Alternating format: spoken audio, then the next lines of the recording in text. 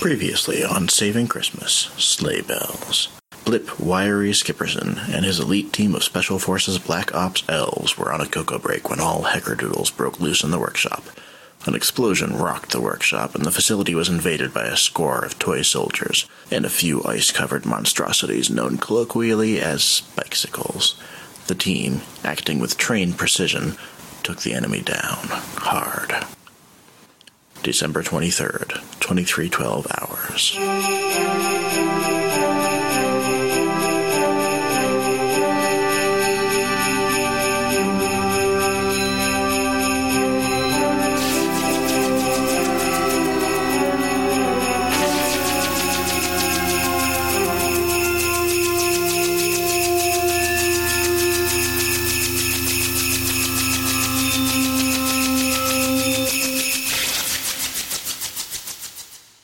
Whoever the invaders were, they really stuffed our stockings. The medical facilities were overrun with injured elves. The medics ran out of tinsel for stitches within 5 minutes of the attack, and they had to send half of our uninjured elves to go through the workshops and take down all the tinsel from the trees to use for stitches.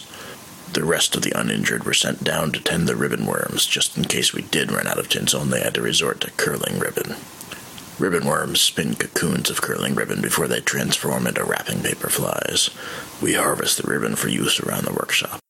"I'm not going to lie, ladies and gentlemen, this is not good news," said General Pepperpants. "Whoever these invaders were, they cut a straight line through our defenses. The attacks you faced were just distractions. They got exactly what they came after. They took the big man's fully prepped sleigh, and then trashed the backup sleighs on their way out. Alpha Team, we need you at Helipad B. Your mission coordinator will be Sergeant Crumbles. Beta Team, we've got some high-speed recon snowmobiles at Tunnel Entrance 3. Your mission coordinator will be Sergeant Buttermilk. We don't know what we're facing, boys and girls, so just be ready to take on whatever naughtiness lies ahead. There's no time to waste. Grab your gear and get in gear." Whoever the invaders were, they came in through some abandoned tunnels that used to lead to old facilities like this one.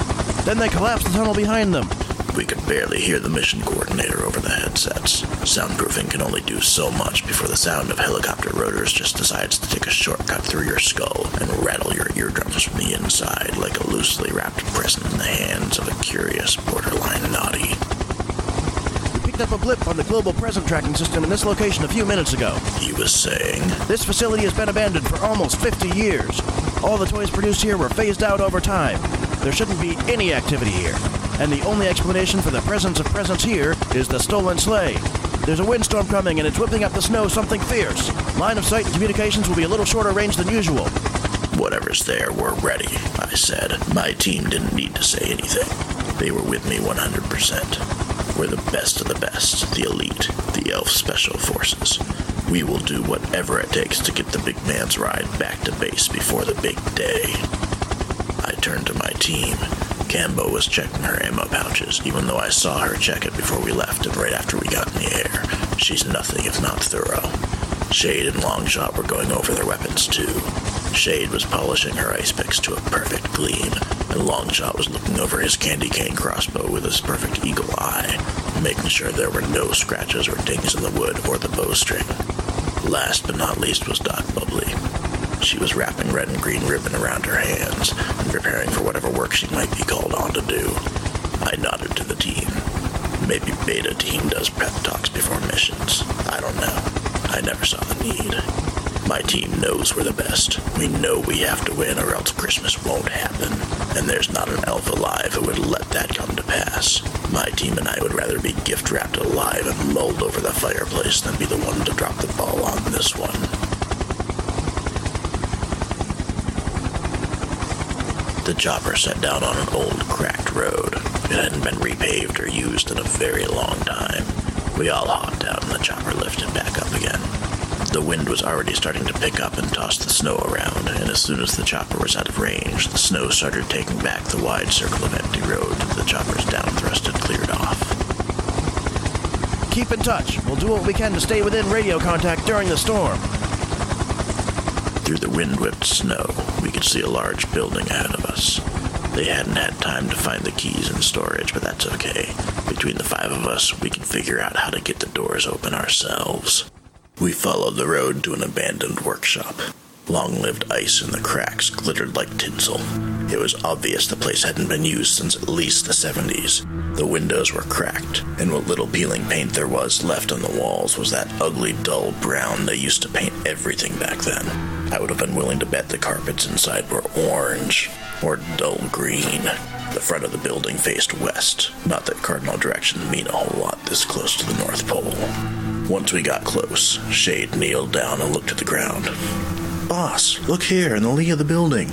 Sure enough, where the building protected the snow from the wind, there was a pair of sleigh tracks, leading right up to the front door of the building. The front doors had a padlock on them. On first glance, it looked like it was rusted shut over time, but on closer inspection, we could see where it had been oiled. It had been used recently. Cambo could easily blow the lock, but if there's anyone hiding inside, that might blow our cover. Naughty kids may open their presents early, but I didn't want any naughties to find out about our presence here. I could have used an acid cartridge in my super squirter pistol that I keep as a backup weapon, but that would have taken too long. Longshot boosted me up so I could peek in the window. It was worse than I thought. The carpet was a mishmash of orange, brown, and green fibers. It looked like the late 60s had thrown up in there. Gross. According to the old map they dug out of the filing room, the front door opened up to an anteroom, with a door on the north end of the room for visitor tours and focus group testing, and a big employees-only double door on the south end. The desk inside was old and leaning at an angle. The walls were covered in posters for popular toys in the 50s and 60s. No sign of movement. No signs of habitation either. But there was a little bit of snow on the ground, tracked in by someone. Or something. I threw a hand signal, and while I climbed down from Longshot's shoulders, Shade slipped on ahead to recon. A moment later, I lost her in the snowy air. Her snow camo is excellent, and when it comes to disappearing, so is she. We moved slowly as a group around the building. The windows on the side were all cracked, but none looked like an easy target for a silent break-in. I checked the map they gave us. It looked like our best option was the back door. No surprise there. The back door is usually the best option. When we got there, Shade appeared from around the corner. "We're clear," she said quietly, just loud enough to hear over our radios over the sound of the wind. My team fell into formation and covered me as I pulled out my multi-tool and started working on the lock. Once I was done, I pulled out an oil can and gave the hinges a once-over. We had to do this silently. No point in taking chances. Shade slipped inside, as silently and subtle as her namesake. A moment later, we heard a click on the radio. That was a basic warning. There was someone or something in there with her. A crunch sound echoed down the hall. Then we heard her double-click on the radio. Shade reappeared at the door. "Another spikesicle. Looks like it made a nest in one of the corners. It was just wandering around the hall. I heard some movement in the old toy labs, though. Should check it out." The 2 toy labs took up most of the center of the building, with a focus group testing room on the north end of each one, and a focus group observation room running down the middle between them. One-way mirrors kept anyone in the focus group testing rooms from knowing if and when they were being observed. The back door to Toy Lab B and focus group testing room B were right there in the hallway. I kneeled down to fiddle with the lock, and sure enough, I could hear some rustling inside there too, and occasionally there was a faint clop sound. It took a minute, but eventually the lock clicked and I eased the door open. The room was covered in work tables and benches, with old tools strewn willy-nilly around the room.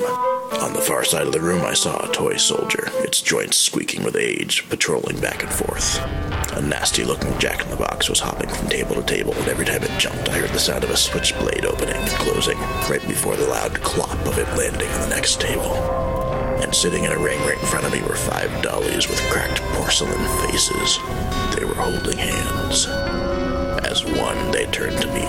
They didn't move. They just turned their heads. "Come play with us," came a chorus of cracked, childlike voices. I was frozen in their gaze, like a reindeer in headlights. All I could manage to say was, "Oh, jingle bells."